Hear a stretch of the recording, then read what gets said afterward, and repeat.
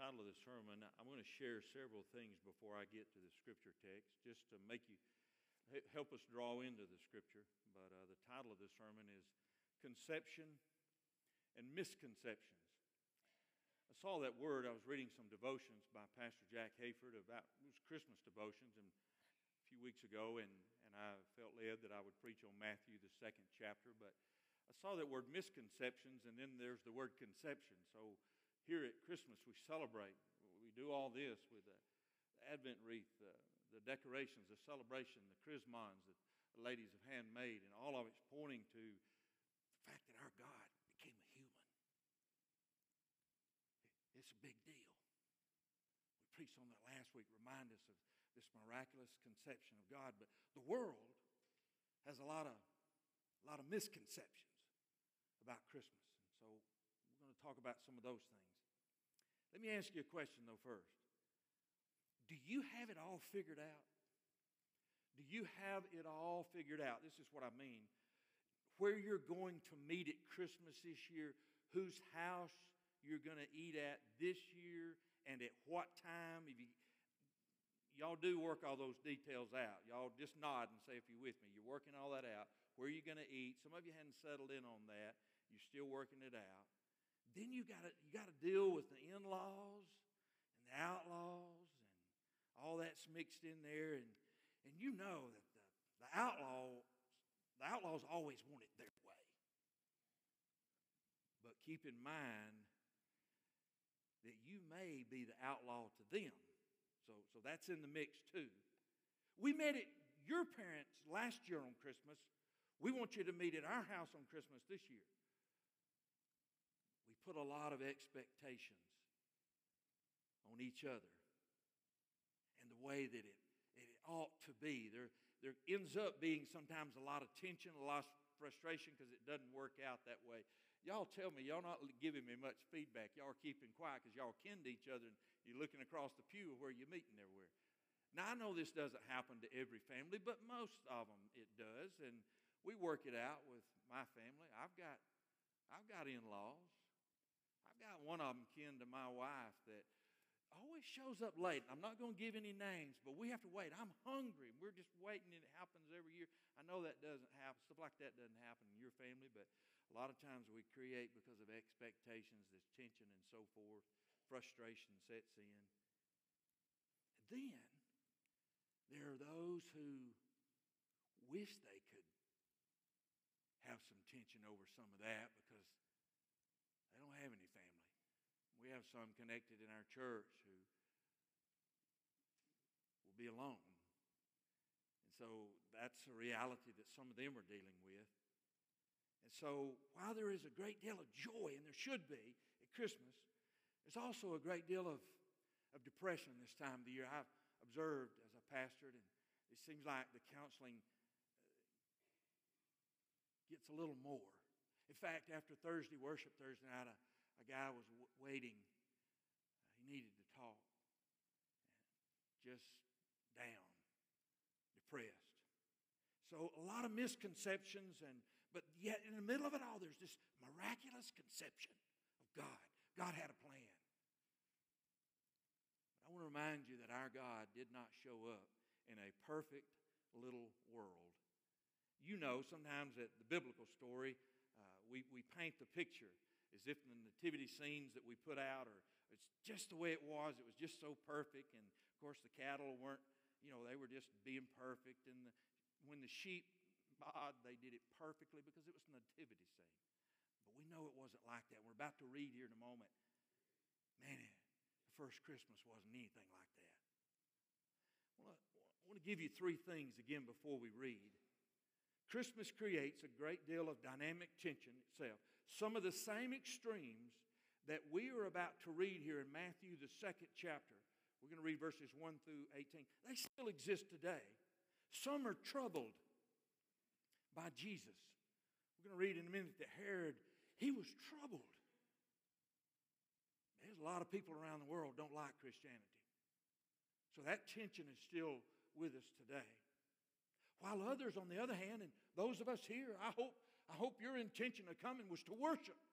You came to worship the Christ. And we're going to read the Magi came and I hate to disappoint you. There may have been more than three of them. You know, the Bible never says there were three wise men. There were three gifts, and so we assume, but more than likely there were many more magi.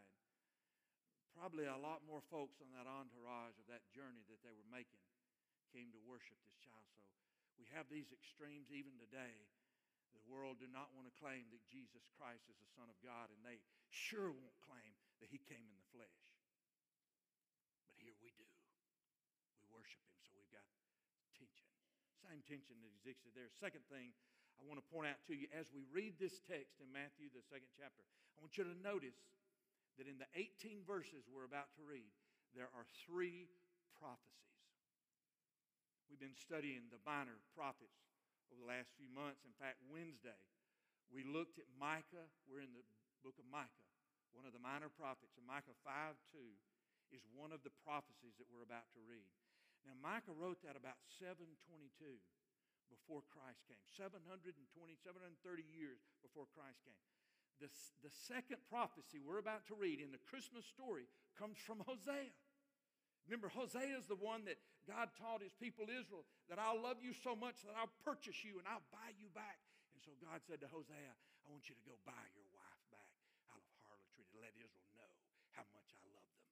And so Hosea was given a prophecy in Hosea 11:1 that we're about to read. It was written around 750 years before Christ. The third one is Jeremiah. Jeremiah was written somewhere around 605 years before Christ. So a lot of span of time, 3 different people, and we're going to read these prophecies here in a moment that were fulfilled in the Christmas story. So I say all that to ask you a question. Why is prophecy important to you? Should be. It should be important to you, but why is that? Why is prophecy important? The third thing I want to remind you of is that we live in a very secular world that has a lot of misconceptions about Christmas. So there is the secular worldview versus the biblical worldview. So as believers, as sons and daughters of God, we're supposed to have a biblical worldview of things. But sometimes it comes in conflict with the secular worldview. So how do we resist the secular worldview, the world spirit at Christmas? And don't get me wrong, I enjoy all the festive stuff. I love the buying of gifts. I love all that. But how do I keep that balance of making sure I'm focused on what Christmas is really about? Some of you receive the 3D devotions that we send out. If you're not on that email list, the staff and we write devotions during the week, and usually when Tyler and I are preaching, we give sermon notes, a little bit of hint of what's coming up in the Scripture. Sometimes it changes, but I want to share with you the prayer that I wrote. And I promise you that sometimes when I write them, I don't realize I'm writing them for me.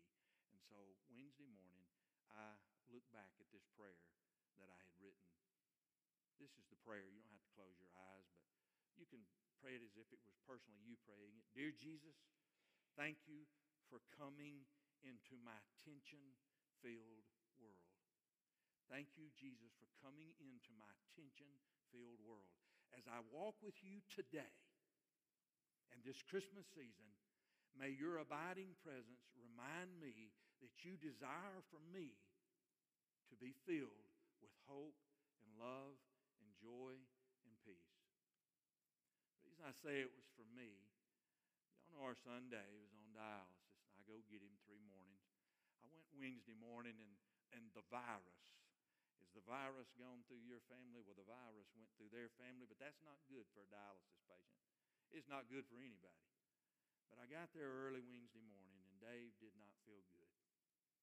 So sick, we had to call dialysis and say, he ain't going to make it. Well, if you're a dialysis patient, you need to make it. But he didn't make it. We knew that was going to cause complications, and it did. There's a lot of tension that morning, and dear Jesus, thank you for coming into my tension-filled world. Thank you for coming into Dave's tension-filled world. And by the way, he had a good dialysis on Friday, and they took him back yesterday and pulled some more kilos off of him. But our world has tension in it. But our God decided to come into this world to remind us, Emmanuel, God's with us. When all else fails, He's still God. Now let's read the text. Matthew, the 2nd chapter, verses 1 through 18. I'm going to stop along the way because it's rather lengthy, but I want you to notice the three prophecies. Now, after Jesus was born in Bethlehem in Judea in the days of Herod the king, behold, wise men from the east came to Jerusalem. So wise men came from the east. They're traveling to Jerusalem, saying, where is he who is to be born King of the Jews? For we have seen his star in the east, and we've come to worship him. That's why we've come. We've seen the star. We're going to come. They're traveling. They're in Jerusalem. And just remind you that Jerusalem is north of Bethlehem, about 6 miles. So they're still going to keep traveling. But they ask, where is he who was born King of the Jews? We want to worship him. When Herod the king heard this, he was troubled. And all of Jerusalem with him. That's still true today. There are people troubled by the name of Jesus. They want to live their lives the way they want to. They want to accept Christ. Verse 4, and when he had gathered, that is Herod, he gathered all of the chief priests and the scribes of the people together. He inquired of them, where is the Christ to be born? So they knew the prophecy. They knew Micah 5:2. So in verse 5, they said to him, in Bethlehem of Judea, for thus it is written by the prophet, but you, Bethlehem, and the land of Judah are the least among the rulers of Judah, for out of you shall come a ruler who will shepherd my people Israel. That's the first prophecy. Verse 7. Then Herod, when he had secretly called the wise men, he determined from them what time the star appeared.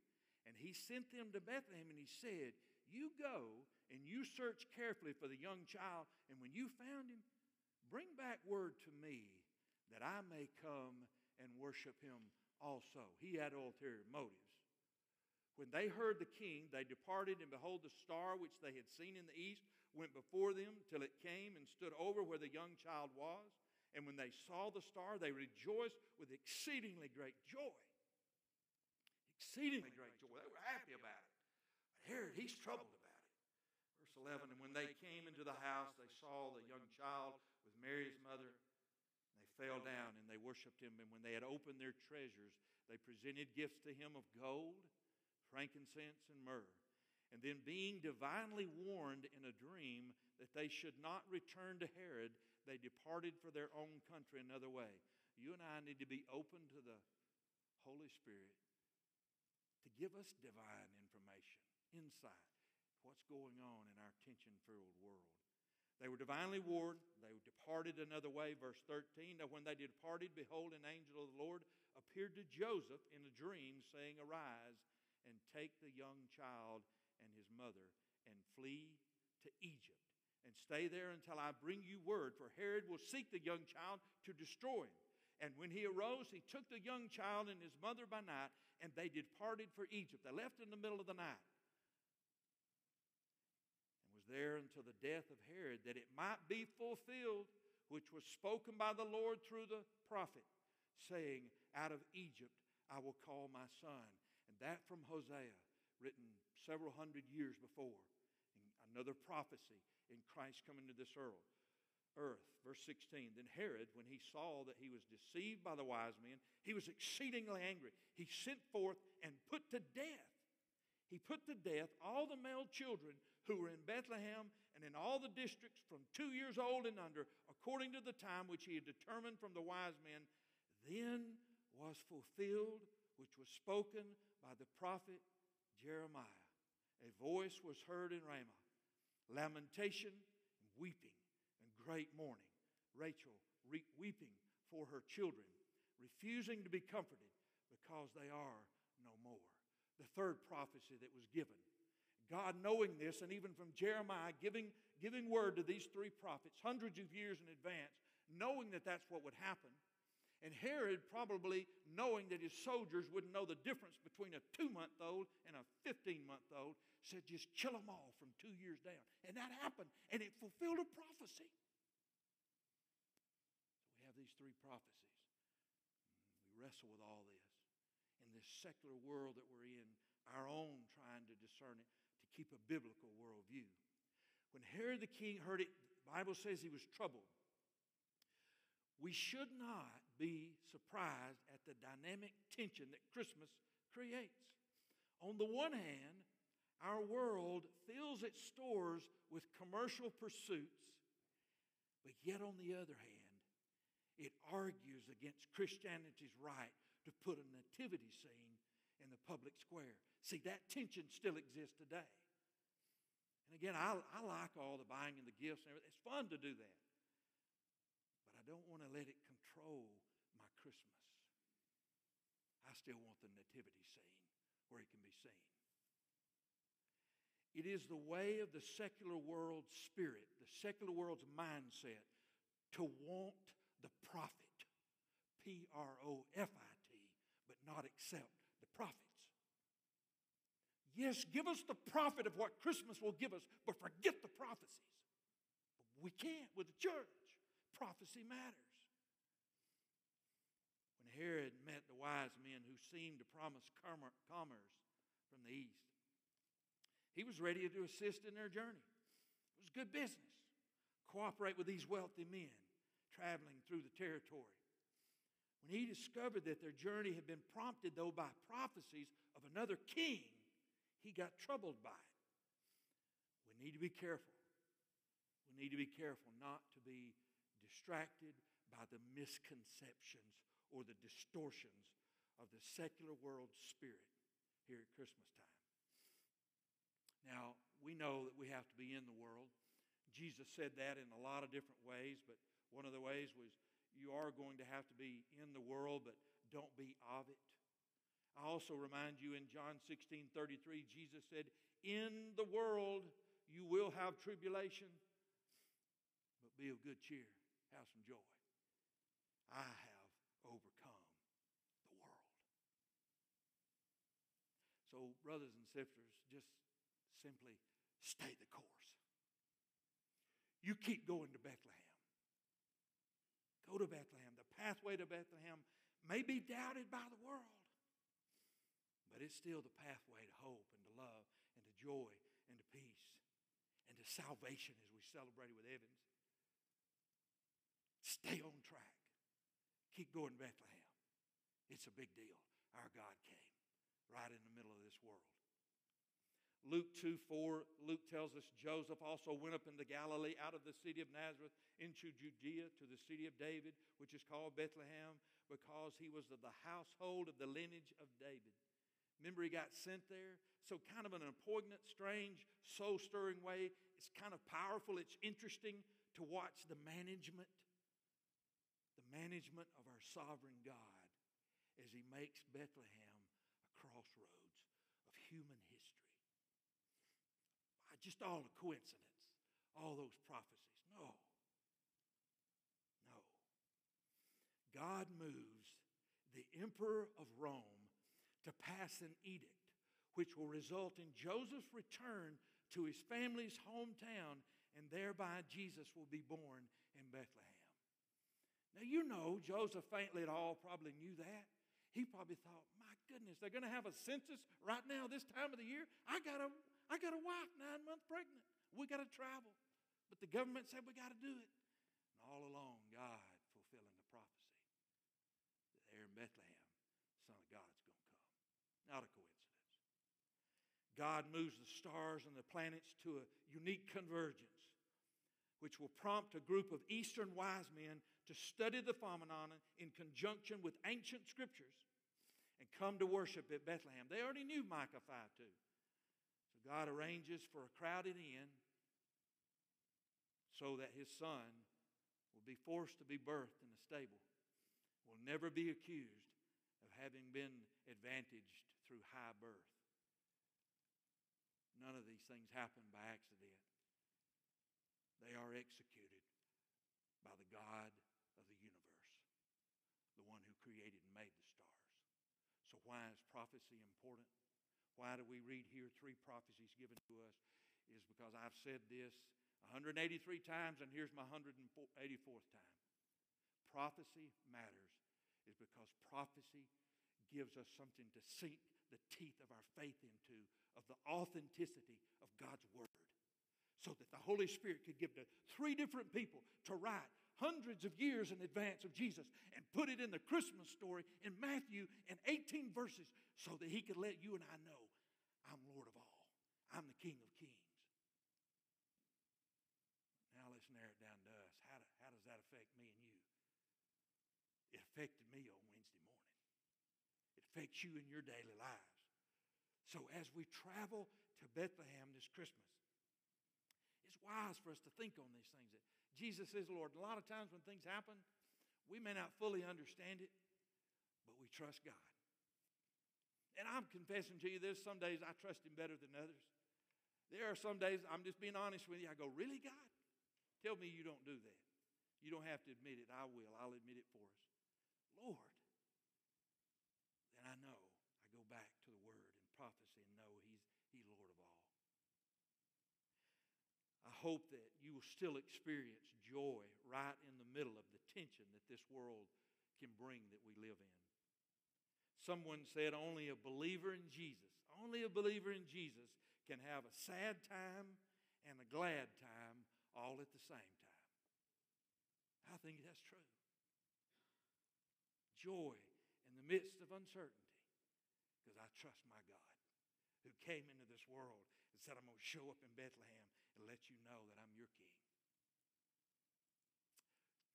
When you meditate, I'll close with this, when you meditate on the miraculous conception of our Messiah, don't let all the misconceptions revolving around Christmas pull you down. When all else fails, He still is God. And we're His sons and daughters, and that's why we make a big deal. We come and we sing Emmanuel. God's with us. God is with us. And He's with you right where you're at right now. Let's pray together. God, we bless you and we praise you.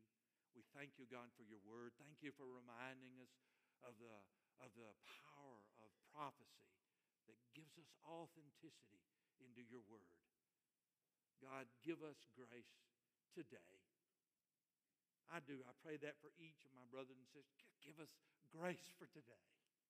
And you do. We love you and we praise you. We thank you, God. Now move in our hearts and remind us, Emmanuel, God is with us.